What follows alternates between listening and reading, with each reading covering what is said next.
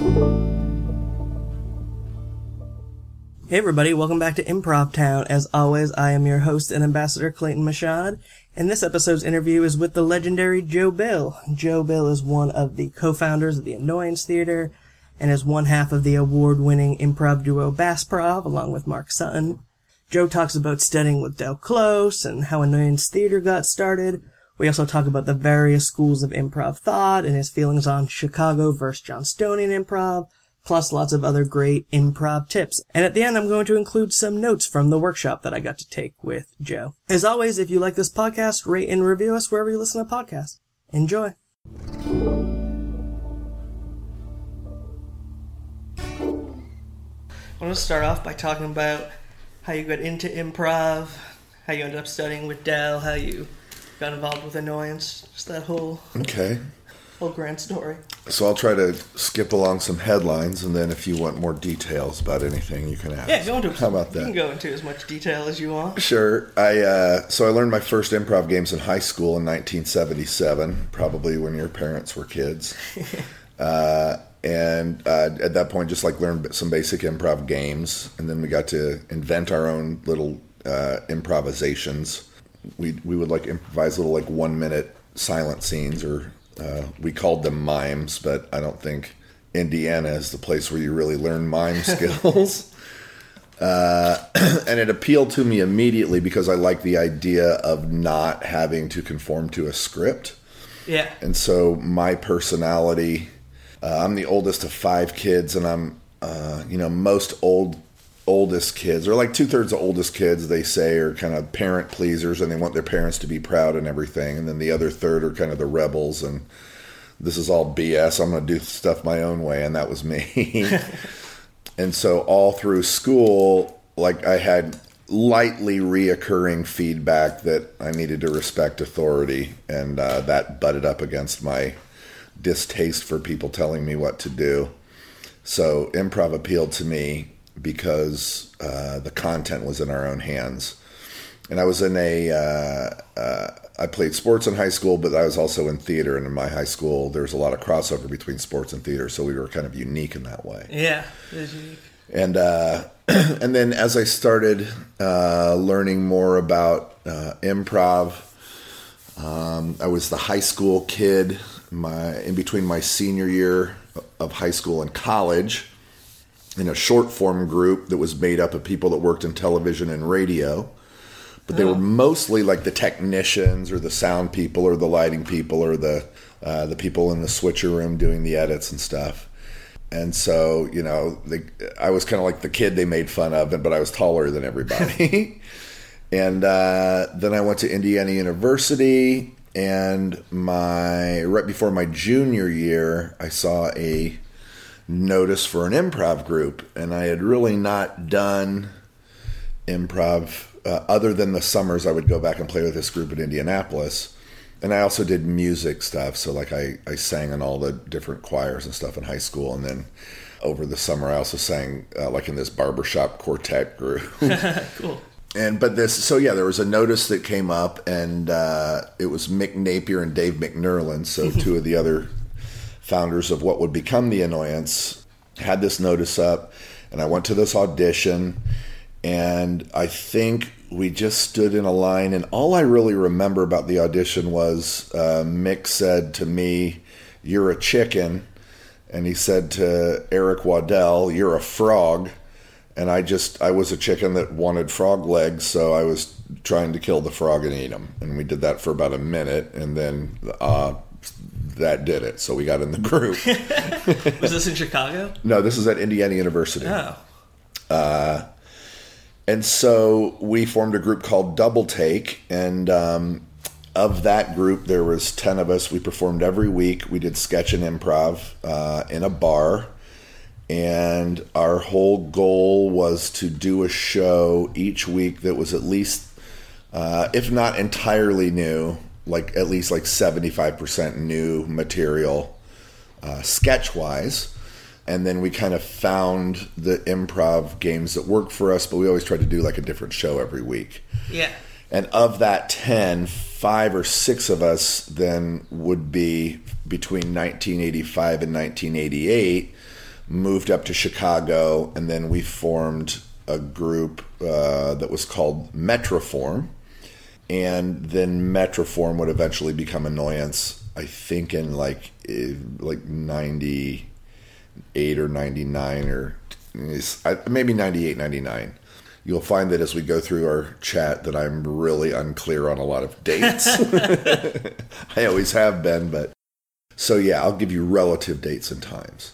So yeah, and then I was the first one up from our group in college up to Chicago, and my senior year, there was a guy who I knew from high school who also went to Indiana University, and he told me about Del Close. And in college, and so our group in college had read Something Wonderful Right Away by Jeffrey Sweet, which is like the history of Second City, and we had read Keith's Impro. And I think those were the only two books at that time, and this would have been like early 80s, that we were, kind of based in. But we were kind of more interested in the Second City stuff because like scenario-based improv played by college kids in a bar seemed a little more doable than trying to do like a big narrative just to keep the drinking patrons' attention. So... but I remember like the status lessons from Impro that Keith talked about kind of came into the conversation, or at least in the awareness, like when we were writing scenes and stuff. But, that group at Indiana was like very diverse. It was, people from, I was kind of the token frat boy. And Mark Sutton was in that group, he and Mick and I were kind of like, I don't want to say like Mick was always a genius from kind of the moment you met him, even though he didn't present as a genius always. But Mark and I would go on to do Bass Prov, and Mark and I were the two guys that liked sports, and nobody else in the group cared about sports. But we were both telecom majors. And so the makeup of these different sensibilities in this group would have us do these shows in college where you'd get frat guys, business school guys, theater people, music people, fine arts people, townies would come to see our shows.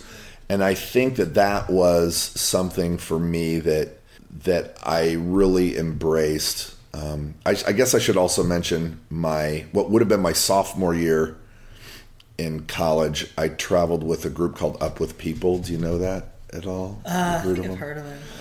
So it's basically a group that it was spun out of kind of a Christian group, and they do music, and they travel over. It would be like a semester in the States, a semester abroad. I did that when I was 19, and so at that point I'd really not been out of Indiana that much, and there was people from like 24 different countries in my cast. And we spent a semester in the States, and then we played like the Dominican Republic. We went to Venezuela. We went to Mexico.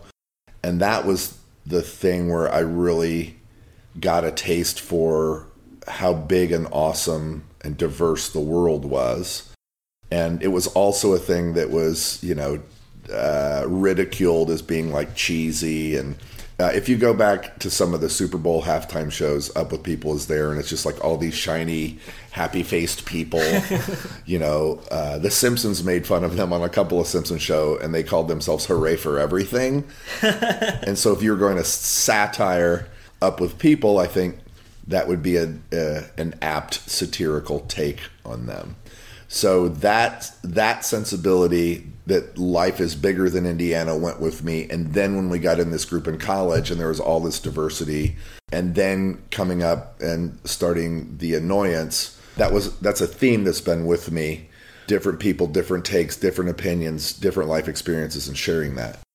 So if I jump back to meeting Del, now it's my senior year in college. My friend Charlie Hyatt said, "You got to come up to Chicago and meet Del." Okay, I think I might have gone there for spring break. And Del at this time lived across from Second City on Wells Street. And I had heard, all the mystery and spookiness and whatever about him. This would have been, I think 84. And I was like, well, what should we talk about? Or what, blah, blah, blah. He said, don't worry, I got a joint. That's our key in. So we'll smoke the joint. Don't say anything. Just let him talk. And then just like go with the conversation as it unfolds. Okay, cool. Well, in my pocket, because he was doing like long form and group stuff and group mind stuff, I thought because I played basketball, I think basketball it's my favorite sport to use as a metaphor for improv. And because I had worked in this group in college, I thought, okay, I've got a foundation for why I'm interested in this group improv thing. And then my fun fact for Del was that my father played football for Notre Dame. And that I was raised, like by kind of a rigorous coach and taught to be a good team player and, all of these type of things. So we get to Del's apartment, and it's just this studio apartment that's all the walls are lined with bookcases. And then the apartment itself was like a bookcase maze that led to a front part of the room by a window where there was just a mattress on the ground. And then I think there was 2 cats. And it was kind of, it looked like a homeless person who hoarded books lived there. And we sat on Del's mattress and we smoked a joint. And it was really, really good pot. And at this point in my life, I was not really that big of a stoner, or maybe this is when I was opening my eyes to, smoking weed like a 22-year-old. And so Del was talking, and he was kind of covering a lot of different things. And he said something, I don't remember what it was, it seemed to open the window about group play and team play and group mind. And I dropped my fun fact on him after saying, I played basketball, and, as a sport, I'm interested in blah, blah, blah, blah, blah. My dad played football for Notre Dame. And then, like, all of a sudden, as I was saying that, Del and Charlie and even myself got quiet, because it was like he had seen my agenda to try to impress him. And at this point, he had the joint in his hand, and he just froze and didn't look at me. And he's looking straight forward, and it's like there's this beat, and then he hits the joint. And he's I taught John Belushi how to shoot up. And then passes me the joint. And it was like getting hit in the head with a frying pan, because I was high. I felt completely exposed. And then in my head, I'm like, oh, you dumbass. Like, this is, what are you trying to do? And then now he's handing me the joint, like, your move. And I'm out of moves.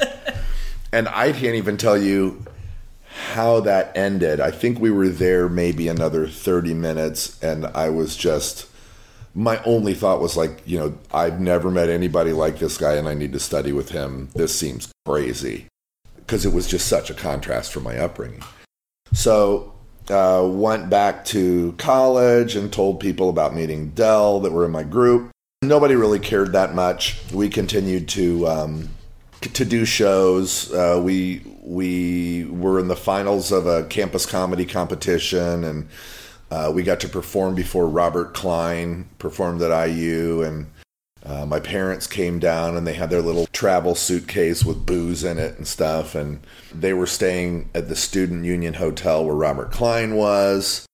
So Faith Soloway's mother and father were there, and my mother and father were there. And my father's, Robert Klein comes walking in. My father's, Robert, can I buy you a scotch? And he's like, well, sure. My son and Miss Soloway here were in the campus competition. We loved it, and they got to see perform in the same stage as a legend such as yourself. So my father had the New Yorker thing covered with Robert Klein, and then Faith's mom had the like Jewish mother PR person covered. And so Robert Klein took to us immediately, and my father said, don't drink any of the scotch, you stick to the vodka. So it became me and Faith, Robert Klein, my dad, and Faith's mom, because both of our other parents kind of like retired, and we just sat and like got to hear Robert Klein tell stories about Second City and all of this stuff. And it was just like this easy flowing conversation. And Faith was from Chicago, and we dated. We were in the improv group. We were the cast couple. And so that really solidified for me and this would have been right at the end of our senior year in 85, this like, okay, I'm going to Chicago for sure. And so I arrive in Chicago at 85. I start studying at Second City. I think that was in July, and then I think I started at IO in August. Del didn't remember meeting me. Thankfully. I was going to say, so that's a good thing, right? Yeah. And so back in those days, you would take 8 weeks of Sharna, and Sharna would introduce you to Harold. And then that's when Del was working with a group called Barron's Barracudas, which was kind of his first, it was like the first super group, the first Del-centric, intensive coach directed, whatever, by Del. And so we watched them. And at this time, we were doing Harold's. So you study with Sharna for 8 weeks, you study for Del for 8 weeks, and then you'd get put on a team, but then you'd continue to study with Del. And so you'd get notes from Sharna. Maybe Del would watch the shows, maybe he wouldn't. And, if you had some weed, you could bribe him to watch your show. And, he'd come in for the end of it. Yeah, well, interesting things explored, and let's smoke that joint. So that was really, from like 85 to 86, I was pretty much up there. The only one from our college group that was up there. And then I think it was 86, 87, Mick and Faith and Dave and Eric and the rest of those people started filtering up. Was that kind of upon your recommendation, or do you think they would have ended up studying with Del anyway? I think they would have ended up coming up there. I mean, the idea, I think maybe of everybody, I was the most interested in studying with Del because he was just such a drastic energy shift from like my jock upbringing. He was so strikingly different. And then I had quit basketball my senior year to be in, I think it was Diary of Anne Frank. And that basketball team won the state championship in Indiana. No big deal. High school state championship in Indiana. But Diary of Anne Frank got nominated at the State Thespian Conference to perform as one of the best dramas in the state that year. And then I went to Broad Ripple High School, and our sketch and improv group, the Off Broad Ripple Company, was nominated in the comedy category. And Diary of Anne Frank won the best drama, and Off Broad Ripple Company won the best comedy. I was named to the Indiana All-Star cast, and I was named the top actor in the state. And that was awesome, but at the time I didn't realize it was awesome because I was still hurting from not having a state championship. And what that did for me was somehow in there, and when I quit playing basketball, then I started smoking a little more weed and experimenting with drugs a little bit. So Del was kind of perfectly primed because he would talk about his time with Timothy Leary and experimenting with LSD and like all these crazy, Andy Warhol parties and all of this shit was just so far outside of my, Irish Catholic upbringing in Indiana that I'm like, well, if I'm not going to go into the insurance industry like the rest of my family, then this is the route I got to take. Yeah. So when everybody came up, I think there were some, Mick studied at IO. I can't remember if Faith did or not. I don't think Eric did. Mark Sutton went back to Tipton, Indiana. Maybe Dave McNerlin did, but maybe Mick and I were the only two that did, and I'm not sure about Faith. But the big idea was to come study at Second City. And I think even when I had moved up there first, the idea was present that some of us would probably go to Chicago. Cool. And then you guys studied with Del, were doing stuff at IO for a while, and then so making some friends at IO, especially, and making some friends at Second City. And I was still doing stand-up. And then we did our first show. The very first show we did as Metroform was called Splatter Theater. Yeah. And so that was basically, Mick wanted to do like a send-up of horror movies, but it would be structured kind of like a musical, only wherever there would be a song sung, there would be a bloody, gory death. So he and I met one weekend, and I always liked special effects, and he kind of liked special effects. So what I remember is us meeting one weekend and just trying to figure out special effects for different deaths. So what are different ways you can kill people and have gore be on stage? And then rigging stuff, rigging knives with bulbs, and, the idea of like having a gut bag on a character. So like a trash bag filled with like stuffed intestines and organs and fake stage blood, and then popping that and like presenting the organs, and putting a pumpkin on top of somebody's head, and then like acting like you're cutting off the top of the pumpkin like a jack-o'-lantern, and then like hacking somebody's brains out, and then pulling their brains out, throwing it against the wall, cutting somebody's tongue out. So all of this crazy shit. And we rigged it. We did like a lot of the rigs for this, and I believe in the process we kind of started with, here's the different riggings. I was going to be the killer, and he was going to direct, and then he casted from people. So some of our original IU people were there that had moved up, and then some friends from IO and some friends from Second City. And this is kind of where like the genius of Mick, where casting started, because we met, people like David Rosowski, who's an amazing improv teacher. He lives out in LA. Richard Label, who's like an amazing comedian and MC and magician. Susan Messing. All of these people that came in to take on these roles in splatter theater were just these big characters from crazy, diverse, little different walks of life, but everybody was so talented. And in splatter theater, the stage was painted all white, the furniture was white, couch covered in a sheet, and everything was white when you started. And by the end of it, there's just blood and guts everywhere. And the show became so popular that we had to do 2 shows a night. So we had 2 changes of costume. We're all just covered in blood and guts. And then for a while, there was only one mop sink with only cold water. And everybody in the cast would be crowded around this mop sink, cleaning off and getting like the new change of clothes on. We'd clean the stage. I think we had like maybe an hour or 90-minute turnaround, and then we'd do the whole thing all over again. And so there's famous stories about people coming into that theater after we left and like prying up the stage, and there's just all this like years of stage, I don't know, 2 years, 3 years maybe, of stage blood just caked in there. And that at the time was in a place called Cross Currents, and we were on the top floor, and the bottom floor was where IO was at the time. So there was really always kind of a close association with Annoyance and IO. And again, I can't remember. I'm pretty sure other people took classes at Second City, but I can't really say with certainty, what the hell happened. But we became Annoyance. I think we opened Co-Ed Prison Sluts as Metroform as well.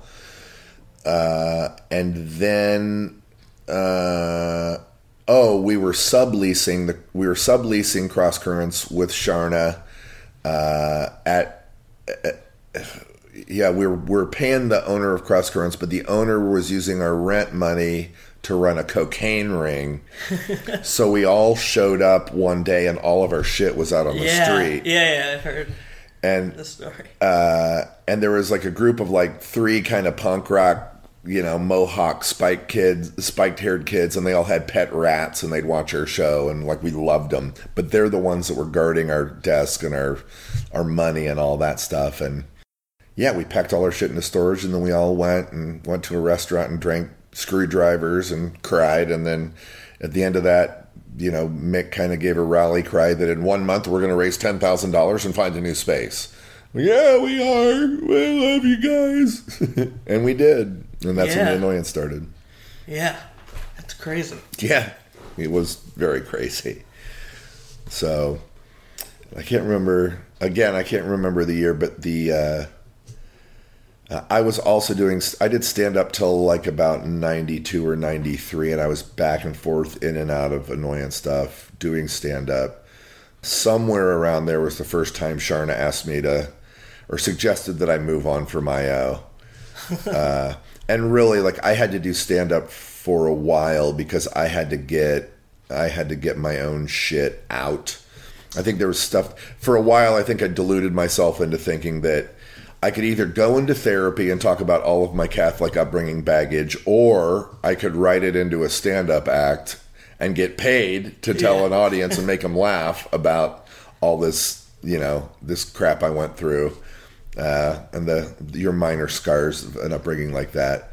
And during that time is like really when the annoyance it grew and exploded. Mark moved back up from Indiana. And so I think in our first original Annoyance space on Broadway, I think we were there till like 93 or 2, 3 or 4. And then that's really when this influx of amazing people in Chicago, who you can see on TV and run comedy and stuff now, they all came in over the span of these next 10 years. Yeah. It's definitely a golden time in improv. Yeah, it was crazy. And then, then in the mid-90s, we moved the Annoyance to like kind of we call it the Big Theater on Clark Street, and I.O. was just down the street. We were north of Wrigley Field. They were south of Wrigley Field. Del was still alive. I came back to I.O. After stand-up, I came back to I.O. for a little bit, like for maybe a year or two, and then that was the second time Sharna invited me to go do other stuff. And I think because the Annoyance has gotten popular, we had done the Real Life Brady Bunch, we had gotten all this, this crazy cutting edge shock theater, which was really just a group of super diverse people who had all had, the same or worse trauma that I did. And, the whole thing, the only rules to be in the Annoyance was like, be a nice person and put your shit on stage. And then I.O. was in its kind of glory day of like the generation behind me, all were showing up, and that's people like Craig Kukowski and Bob Dassey and Rick Tellerico, Horatio Sands, Ali Farinakan, Tina Fey, Amy Poehler, Rachel Dratch, all of those kind of like started coming in the 90s, and I really never got back to I.O. till like 99 or 2000. 2000 was the year the Big Theater at Annoyance closed. But by that time, we had sort of brought the theaters back together. For a while, it was like if you're Second City, you're Second City. If you're I.O., you're I.O. If you're Annoyance, you're Annoyance. And then we did a show. It was a brainchild of a brilliant writer and comedy guy named Ed Furman called Donkey Improv. And we played on a Monday night, and we had people from I.O., Annoyance, and Second City all do a theater in the round show. And in the middle of the stage was a donkey. The first year was a donkey, a pot-bellied pig, and a wild turkey. And then there's chairs with people from, maybe a cast of like 18 to 20 people. And the only rule was, it was like lights up, lights down, or like review-style long format, so the lights would go up and people would be on stage, and the only rule was in every scene there had to be at least one animal. And we did that 2 years, and I think the second year is when Sharna came and did the show, and in the 2 years of Donkey Improv, the only person to get on top of the donkey and ride it was Sharna Halpern.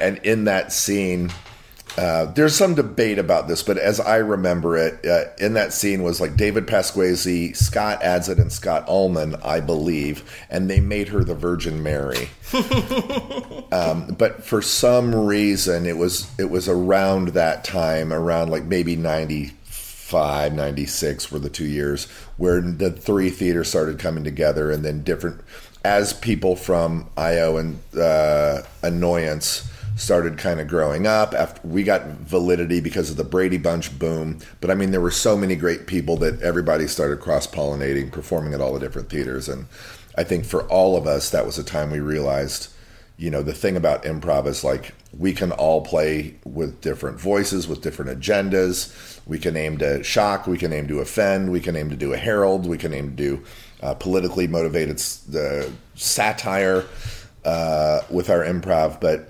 this just continued the running theme for me of like diversity, different voices, different perspectives, all having value. And then those last years of Annoyance at the Big Theater, from like 96 to 2000 were just like glory days. We had a midnight show called The Screw Puppies, and it was just basically, I was the director of that, and my job was to get 2 cases of beer, put it backstage. We would take a suggestion, forget the suggestion by the 3rd scene, promise that a pig would be fucked, and we'd all just drink backstage while putting this party on, and it sold out every Saturday midnight. And that's also about the time in the early to mid 90s where festivals started. And so we would tour and play festivals, and we were not everybody's cup of tea, but if they had us in a late spot, we were doing rude and vulgar humor, but it was always, I think Mick doesn't get enough credit. Like, Mick deserves as much credit as Del or Keith Johnstone, because he was the master of context and protecting whatever you wanted to put on stage. There's a way to protect it, and you have to give it scenic integrity. You have to essentially give it story and integrity, even if it's a short scene. And that was like, those glory days were just amazing. So I've jumped all over the place, so you can redirect me to where you want to go. Well, yeah, so one question, but I wanted to ask about, I don't know, I also don't know if this is too broad of a question. Sure. What you think are like the general schools of improv thought, mm-hmm. and whether you think of it more in terms of what they teach or what their objectives are. I think in the States, I just listened to Stacy Halal on Improv Yak on Carla Kakowski's podcast. Stacy Halal is the owner and artistic director of Curious Comedy Theater in Portland. And she did a really good job of describing on one level the 4 different schools that were in Chicago. And what the focus is. So I think she said at Second City, the improv was focused on the sketch and social satire. On IO, the focus is on your scene partner. At Annoyance, the focus is on take care of yourself in order to take care of your scene partner, but take care of yourself first. And at Comedy Sports, the focus is take care of the audience, which then I later came to learn as I learned the history of the Comedy Sports. I had not really heard of theater sports in Keith so much in more detail than what I had learned it in college, or like when I studied at Second City. Status and narrative was like, if it wasn't 2 weeks, it might have been like, here's Keith Johnstone, here's improv, here's status, let's take a break, now let's focus on narrative, and then on we went. But those 4 focus, tend to the satire, tend to the political situation, tend to the social relevancy, take care of your scene partner, take care of yourself, or take care of the audience. Like, I think that might be the, I guess the Second City would be like, tend to the material. Maybe those might be a good place to kind of start the schools of thought. Yeah, that's a cool way of thinking about it. And part of me stopping stand-up, part of it was then discovering, I really do need to go to therapy, because there was some other stuff in my life that was just kind of fucked up, and I needed to just deal with some stuff. And in doing that, and then like looking into my family history and family DNA and all the weird cast of characters that was in my family, I minored in psychology in school, but I really started to become interested in like neuroscience as it was starting to evolve, like late 90s going into 2000. And so even to this day now, roughly 20 years later, I just as a hobby read up on and study the neuroscience of self-consciousness and how it helps or hinders us in different approaches to improvisation, but also given these different focuses, how is our brain working when we're focusing on the content? How is our brain working when we're focused on ourselves? How is our brain working when I'm focused on you?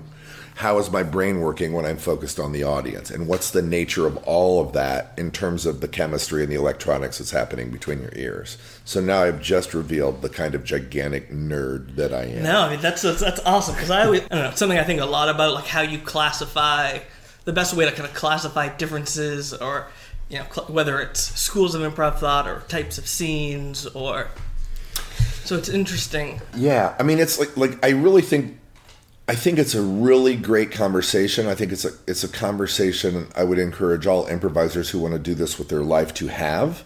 And I would encourage people not to settle for one definitive definition, because I think there's a lot of different ways you can look at it. And I think we should look at it in as many different ways as possible, because in the end, that's the definition of creativity. Right. You know, creativity is the ability to look at the same thing through different lenses.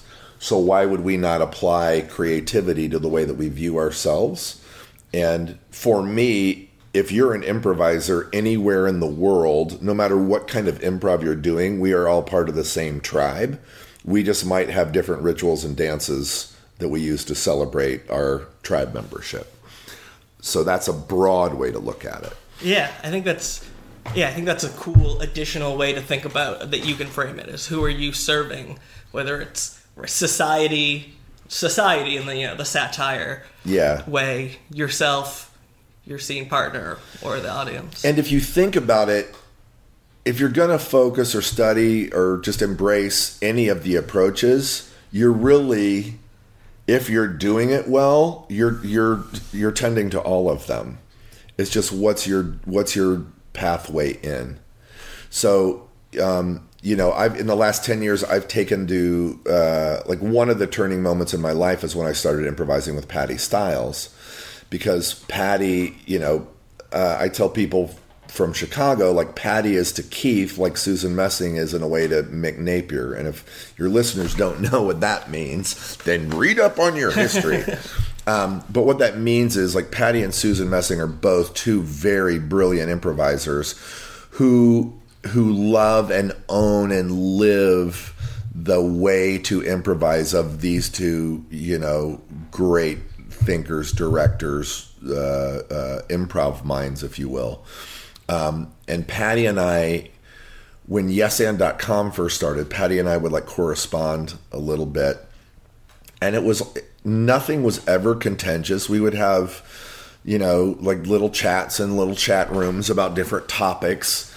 You know, and I always wondered, like, I wonder if she's related to Ryan Stiles, but, like, would never ask her. And so the day finally came where we were both in Austin, Texas. It might have been at the Out of Bounds Festival. And some of our talk online was about when I would go into Johnstone schooled places, I would have to spend 15 or 20 minutes kind of qualifying, like, the Del Close and Mick Napier approach to improvisation, which is, you know, you're focused on your scene partner, you're focused on yourself. And so either way, an annoyance would say, the best way for me to take care of you is to take care of myself first. And so, and even those of us that were at the annoyance in the beginning have different ways to explain what that is. For me, it's psychology and emotion. But it's not the way, it's a way to look at that. But when, so Patty and I and Patty was like, yeah, when I go in and sometimes I teach, you know, people that are all just American, not exposed to Keith, I have to qualify myself and qualify story and qualify the value of narrative, because as people tend to be between 18 and 25 or even 30 years old, we find that one thing that resonates with us, and, you know, goddamn it, this must be it. You know, here's the truth. Here's the truth right here. And that's why so many young people get sucked into cults. But when we first met, I don't remember which one of us arrived there first. But, you know, Patty and I have told this story. It was, for today I'll tell it, I was there first. But I don't know, maybe Patty was. But it was that groups of people going, oh, you know, there's that Johnstone chick. Oh, does Joe Bill know she's here? Or, you know, it's like, oh, Patty, oh, there's that Del Close guy. There's that annoyance theater guy. Oh, Patty, oh, does Patty know? Oh, what's going to happen? And it's like this weird, I don't think either one of us was really that aware of it or cared. We were kind of just looking forward to having a beer and finally meeting. But we later found out, there was like this different pockets of people like inhaling and holding their breath as we approached each other. And I think it was like, hi, hug, want a beer? Love one.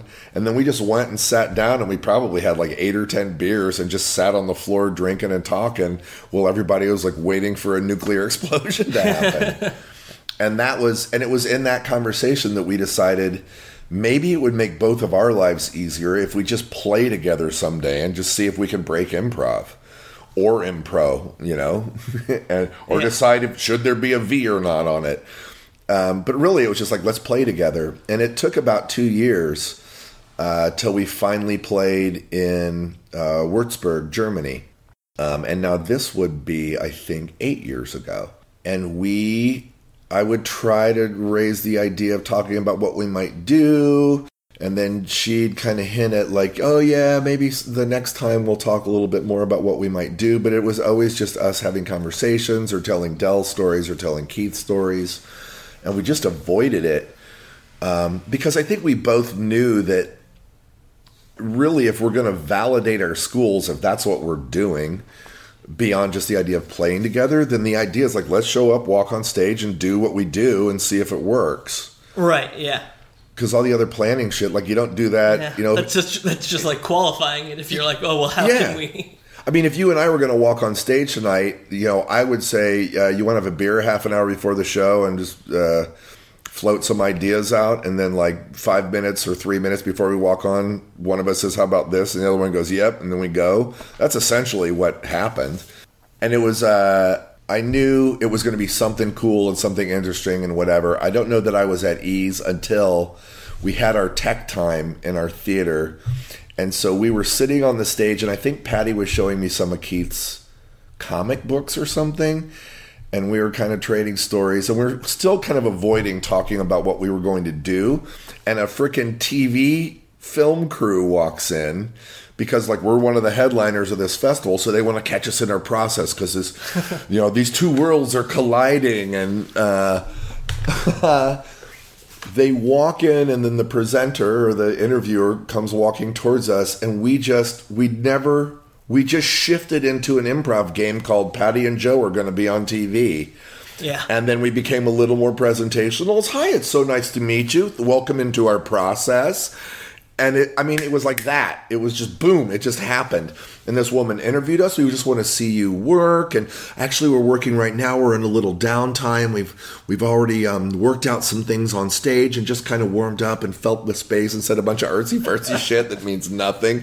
And the presenter, oh, good. And so I think Patty said, we're kind of in a reflection time right now. So you've really caught us at a great time. And we're open to any questions that you might have. And it just happened. And I mean, this woman was there for 15, 20, 25 minutes. She got her interview. She got pictures of us, clips of us like interacting with each other and laughing and all this stuff. And then they left, and we just went back to Patty and Joe. And it was 10 minutes before that show where I suggested, it's like, what if we just get somebody's, based on the idea of Soundtrack, which is a buddy of mine, Kurt Braunohler, did. He's a comedian now. He's awesome. And was at UCB in the Pit in New York. And it's just like, get somebody's iPhone and then just do a soundtrack for a show by just playing random songs. And those are the outs of scenes into the next scene. Does that make sense? Yeah. But I said, what if we just get somebody's phone, have them give us a song that means something to them, and the title of the song is the title of our play. We decided our show would be called Our Play. Patty came up with that because it's freaking genius. Yes, great. And then that would be the title of our show, and then that song would be the intro music, and that's how we would start. And lo and behold, we do that. We play the song.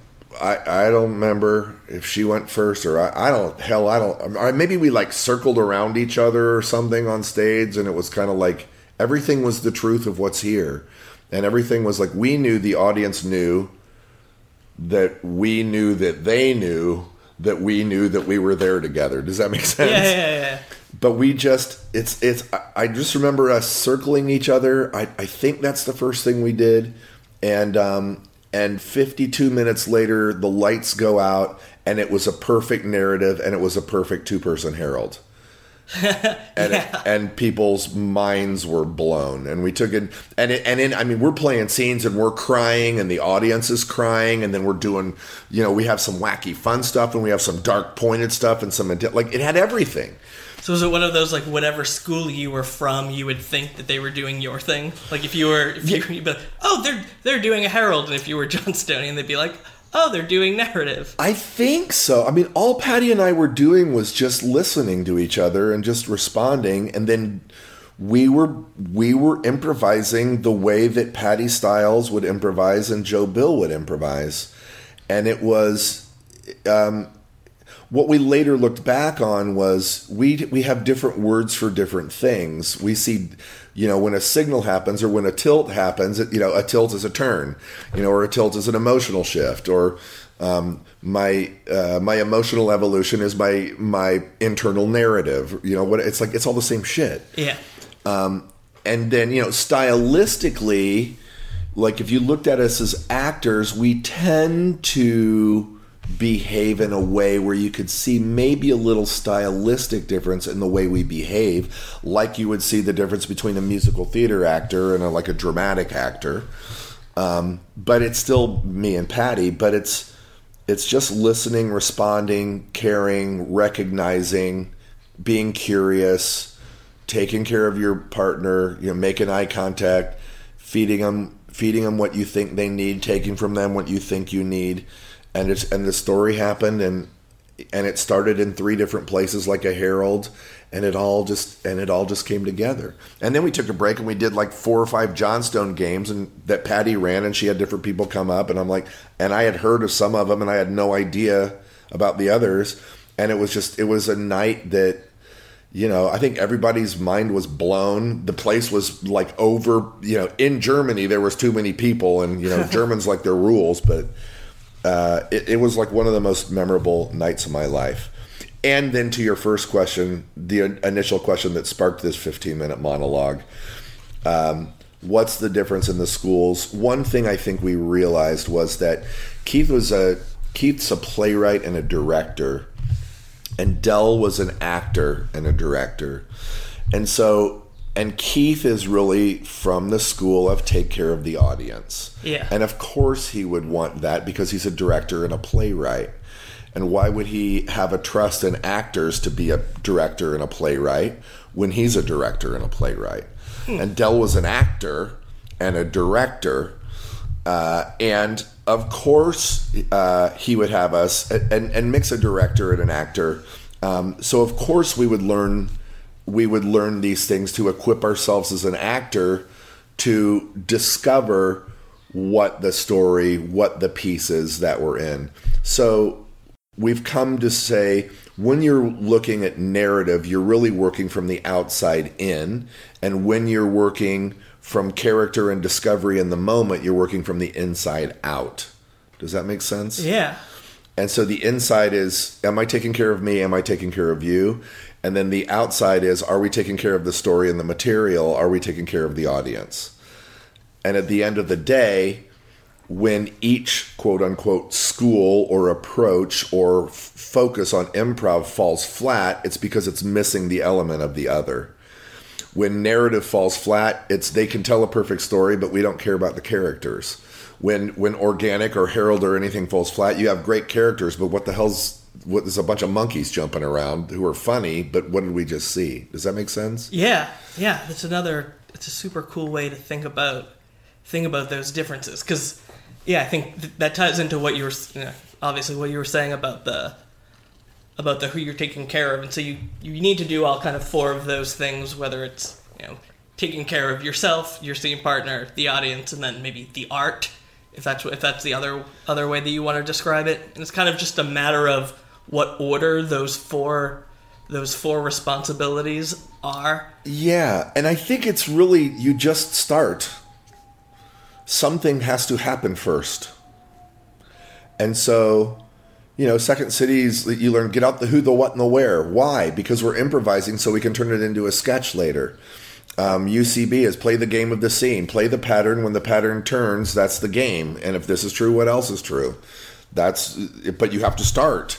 If we're doing a narrative, you have to start. And 30 seconds in, whose story is this? But you have to start. And I don't think anybody's thinking about shit except how will I start? And I can start by looking at you. I can start by responding. I can start by not talking. I can start by declaring. I can start by doing object work or space work. It's just you start, and then what will you do? And now it's just a series of moments. And then for me to help articulate how to bring the commonality of these worlds again, how is your brain working when it's tending to story? Yeah. That's your engineer.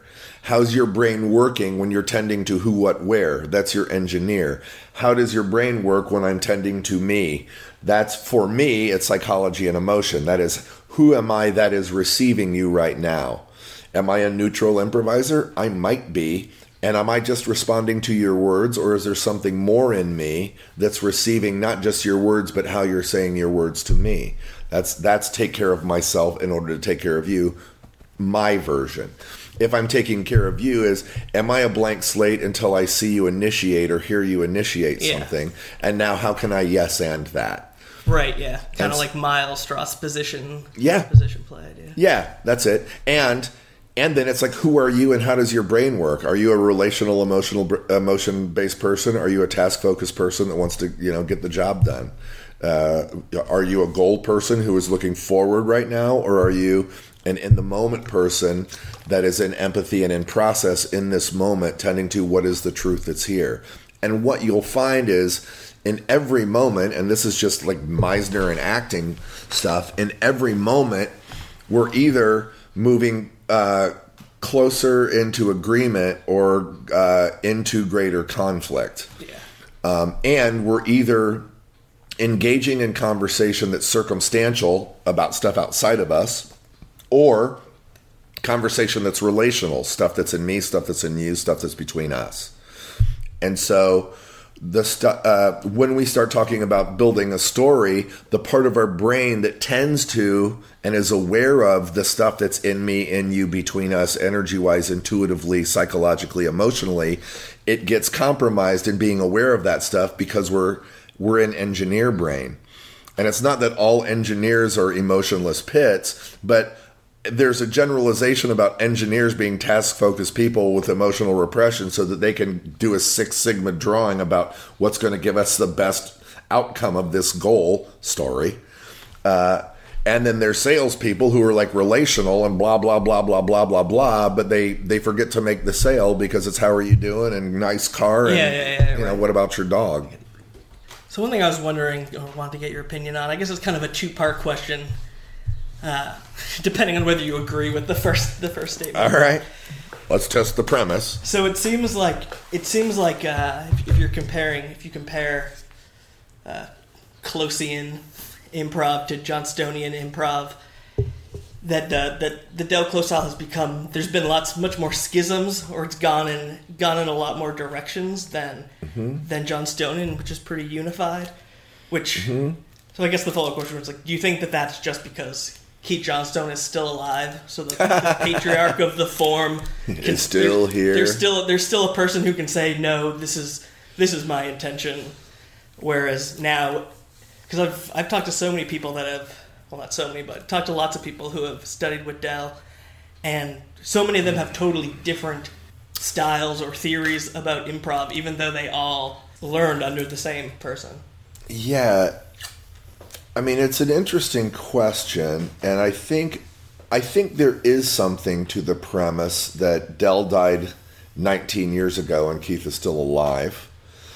And so maybe there's less, schisms or facets of the diamonds that have been chiseled off. I also think when somebody's a new thinker, or somebody is the prophet, they're really ground zero of the pure thinking of the thought. Yeah. And it's always the disciples that fuck everything up. The initial intention, the initial taste, the initial goal, initial why of the people that do what they do. And I still default to Mick on this, which is the state of improv hasn't changed at all. This is Mick will say this if anybody, he'll get asked the question invariably, how have you seen improv change over the last 25 years? He goes, it hasn't changed. People get on stage and they make shit up. So there's that. So how are you going to make shit up? I think, so on the one hand, Del did not look at his stuff as a fixed moment in time and this is how it will always be. Del always said there will be an evolution that will evolve with society, with people with, I don't know if he said technology, but he would talk about how the Industrial Revolution changed things. The advent of the printing press changed the world. And one of the things that he said was a group of improvisers who get a suggestion from an audience through group mind and taking care of each other, through playing with heart and knowing that anything they do had the potential to be an exploration of the human condition. Eventually, the time will come where most improv that's created in that way will be as good as anything you could see off Broadway. And I think, and I also wonder, and Del never taught Harold in Chicago, which is something people don't know. Sharna taught Harold, and then Del taught, well, what else can we do? Harold was something that Del did with the committee, and he experimented with, like, out in San Francisco and a little bit Seattle and LA and maybe St. Louis too. But what I've heard is that it was one of many different formats that a group of people who were tripping balls and doing making stuff up. It was one of the things that it was one of the approaches that they did. And the rumor was that Harold was named by the piano player of that group. Let's call it Harold. Oh, this sounds great. A bunch of people tripping. Harold's awesome.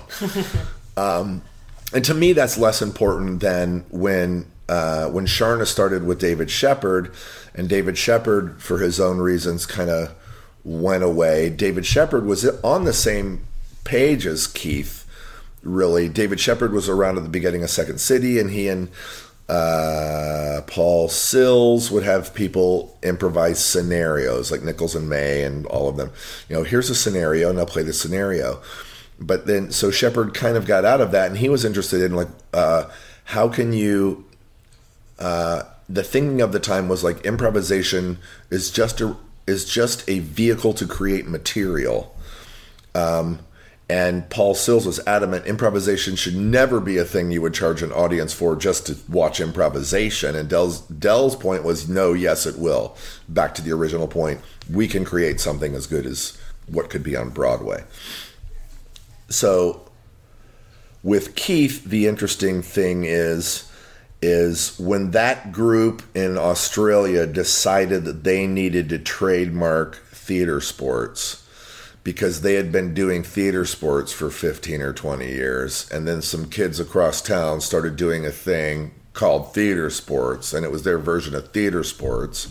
Well, surprise, surprise, the old fuckers go across town, see the young kids doing theater sports, and this is not the way you do it. Yeah. So they felt threatened by that, and, corresponded with Keith. And I got to meet Keith. Patty arranged a meeting for Keith and I, and we had scones and tea and coffee, and it was lovely. And he told me stories about the times that he and Del had met.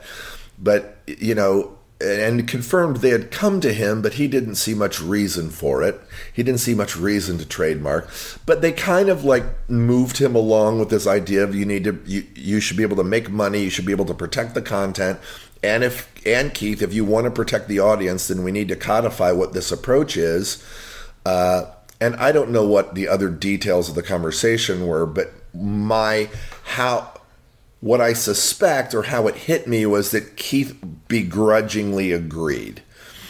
And so now the Aussies down in Sydney, this is theater sports, and if you're not doing it this way, then you're not doing theater sports. And if you want to do theater sports in this way, now you have to adhere to and pay admission to, blah, blah, blah, blah, blah, and poof.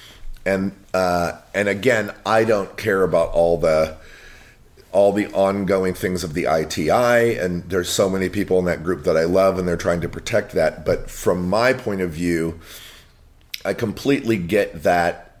I get the human instinct to protect something that is copyrightable or whatever.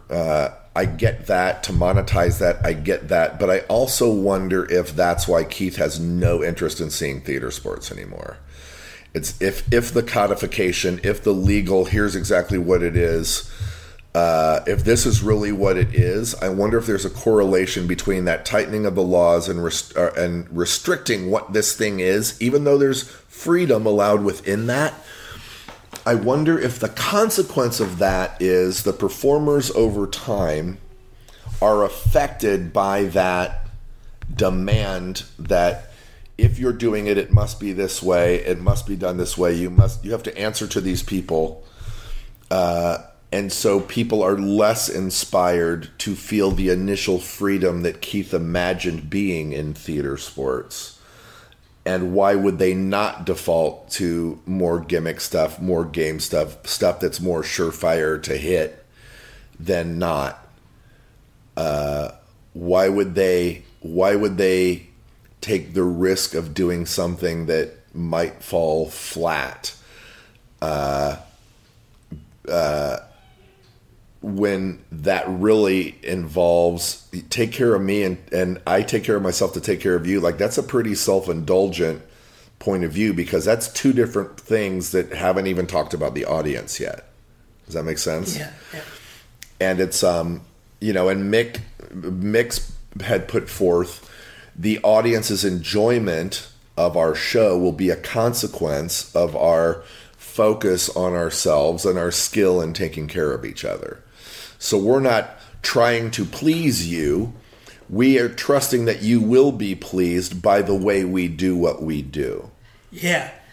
Yeah, that's super cool, especially if you think about it in the progression of I take care of me in order to take care of you, in order to take care of the audience. That's it. In order to take care of society by providing And that's it. And really, you're talking about for improv, I get back to this whole, I love the idea of binaries and then like knowing there's gray area outside. But really on any given moment, we're serving the laugh or we're serving the truth. Like what's the funny thing here and what's the truth here? And for me, truth means what's the emotional, psychological truth? What's the true acknowledgement and integrity of who we are right now in this moment? And a laugh may come, and it will, because we're humans and we're self-important idiots. The laugh is going to come. But, we have the audacity to believe... I'll put it this way. When an audience is watching a scenic show, and an audience is watching a scene that's not a game, even though you can argue there's a game in everything. The tension for the audience, the tension we're creating for them, because all theater creates tension and breaks tension. That's laughter happens as a result of tension being broken. An audience emotional reaction happens as a result of tension being broken. So the tension for the audience that they're sitting in, if they're watching you and I do a scene where we're pursuing what's true right now, is, do I believe you? And do I continue to believe you even when you surprise me? We all know we're sitting in a theater. We all know what's happening isn't real, yet we are not showing them any indication that these two characters have any acknowledgement that this isn't real. Our characters are in this moment. And that, oh my God, how self-consumed and narcissistic is that? That's why, scenic sucks when it's bad. But if you're looking at game, and narrative is a game that has scene within it, guess what? Just like Harold. If you're trying to build a story, the tension for the audience is, will you build a story? And for additional laughter or enchantment or emotion, will you surprise me in the way you build the story? Just like short form games are, will you play the game you just described? And for bonus laughter, will you do it in a way that surprises me? Yeah.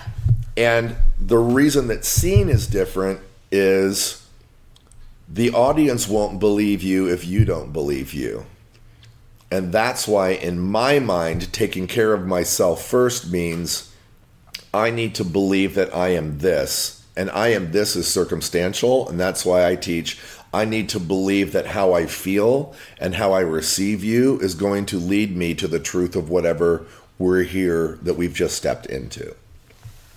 Yeah, that's cool. I like that way of thinking about it. And in some ways, let's be real. Like every approach comes with risk.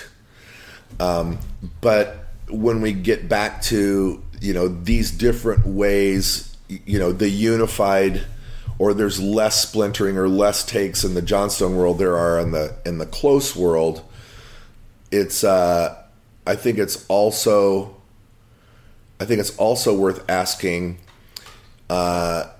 is there less split in the commercial world, in the commercial approach, than there is in the artistic approach? If you're approaching this as an artistic proposition, and I kind of like the idea that improv is an art medium like paint. Just because you make a painting doesn't make it art.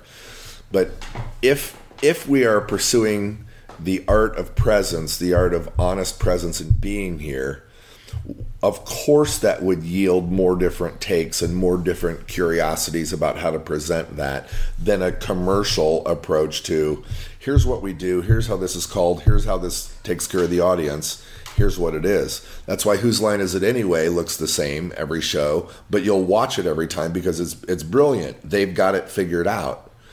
And theater sports companies vary based on where they're located and like the different regional tastes.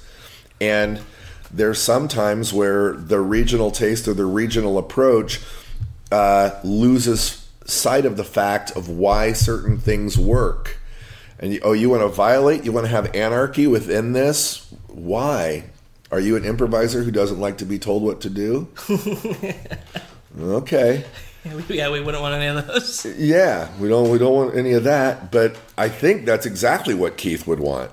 Mm-hmm. I think, and again, I don't want to speak for him, but I mean, all of this is under the umbrella. Because I know we're getting close to time's up, but all of this is under the umbrella of like, I am an improviser. This is my life, and my goal in life is to be able to continue to grow and learn and experience as much different improv and impro as I can, so that I could go anywhere in the world, even places where I don't even speak the language, and be in service to the people who are on that stage with me. And if that's my personal mission statement, and so that means as a teacher, my endeavor is to equip students with that same sensibility, but also with skill sets and really mindsets and awarenesses and caring, so that they can do the exact same thing. Even if their goal is to get through this class so I can go to UCB in New York and then try to be a writer for Stephen Colbert. I want people to be open to other ways of doing things while completely feeling permission to do the thing that they love and just do that if that's what they want to do.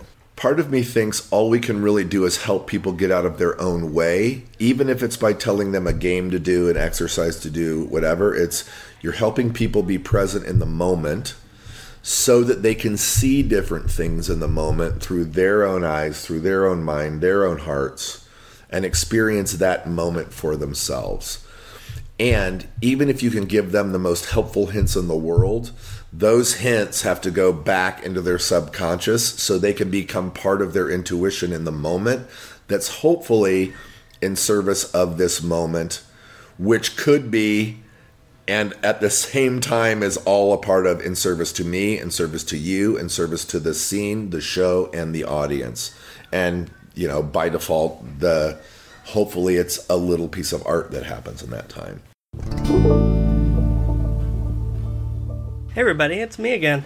So not only did I get to interview Joe Bill for this podcast, I also got to take 2 workshops with him at the Ocean State Improv Festival.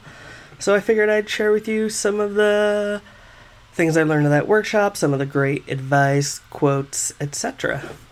Alright, so In the podcast, we talk about how one of the ways to differentiate the various schools of improv thought is based on this idea of whether their priority is to serve the art, to serve the audience, to serve your scene partner, or to serve yourself in order to serve your scene partner. So in the workshop, he framed this idea a little differently in a way that I thought was cool. And he says that there are three priorities: serving funny, serving story, or serving emotional honesty. And again, pointing out that the good improv does all three of these, but that you have to start with one of these priorities or objectives. And so, talking about the serving the story, so Joe has no problem with story, plot, or narrative improv, but he pointed out that one of the main pitfalls of narrative improv is that it tends to make the players overly focused on the circumstances. And he points out that circumstances do not define characters. They merely provide opportunities for characters to present themselves. So more on that, he says no scene should be resolved in the first half of the show, / allow yourself to be emotionally unresolved in the first half of the show. Alright, so regarding listening, says listening is a willingness to be changed by your partner. He goes on to say that improvisers spend a lot of time moving objects around, but not a lot of time letting objects move them. When it comes to justifying characters' behavior, so we use the term justification a lot when we're talking about scene work, but Joe doesn't really like the word justification. He prefers the term contextualization, because he feels like justification implies that someone has made a mistake. So rather than justifying emotions or choices, it is our job to provide context for why that choice happens to be totally reasonable. Alright, so regarding characters just fighting on stage, I'm sure we've all had this experience. So to avoid pointless fighting between characters, tell yourself the following. The only reason that two characters ever fight in a scene is because they're in love. Of course, that's not actually true, but if you just tell yourself that and convince yourself of that, then even trivial fights are really about the relationship. I.e., they're really fighting because something else is wrong between the two. What is this fight really about? Why are we fighting about the fact that you burnt the dinner? We're not fighting because you burnt the dinner, we're fighting about some other problem that has to do with our actual relationship. Right? Joe also gave great advice, talked about improvisers who are nervous or antsy, i.e. improvisers who pace, which is a personal problem of mine. So he starts off by posing the question, when people on stage move their feet, ask yourself if it's the improviser or the character who's actually moving their feet. And if this is something you find yourself struggling with, Joe recommends choosing a strong emotional state, because this emotional state will serve as a replacement for your natural nervousness.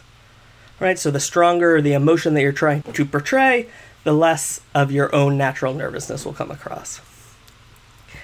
Some memorable quotes from the workshop. So this first one I think is kind of cool. When two improvisers talk over each other, it's an annoying proposition. However, when two characters talk over each other, it's a musical proposition. Another great quote, the definition of an improviser is one who does not know. And he cites that quote to Martin DeMott, the famous artistic director of and teacher at Second City. Another great quote, the magic of improv is when the actor and the character become one. And lastly, you can only do the scene you're in, not the scene you want to be in. The real question is whether you can recognize that scene, or that scene that you're actually in. All right, and last but not least, there are two ideas that Joe kept repeating over and over in both of the workshops that I got to take with him. First one, to know how you are is to know who you are. And the second one is, we project emotion to receive emotion. We receive emotion to be changed. And I know that's pretty heady, and honestly, it wasn't until I took that second workshop with him that I started to understand what he really meant by this idea that we project emotion to receive emotion, and that we receive emotion to be changed. But we did a 2-person exercise where both people closed their eyes, we picked and embodied some emotion, and then we opened our eyes and looked at each other. So the emotion that I picked in this exercise was anxious, the emotion that my partner picked was super happy, and now, because my partner's apparent response to me being anxious was to be super happy, my emotional state immediately evolved. It immediately evolved into terror, because why would a person be so ecstatic to see me so worried? And so before either of us had even said a line, we both knew exactly what type of scene this was, exactly what type of scene we were doing, which was a scene about murderous revenge. All right, so those are some of my notes from my Joe Bell workshop, and rate and review this podcast. Thanks.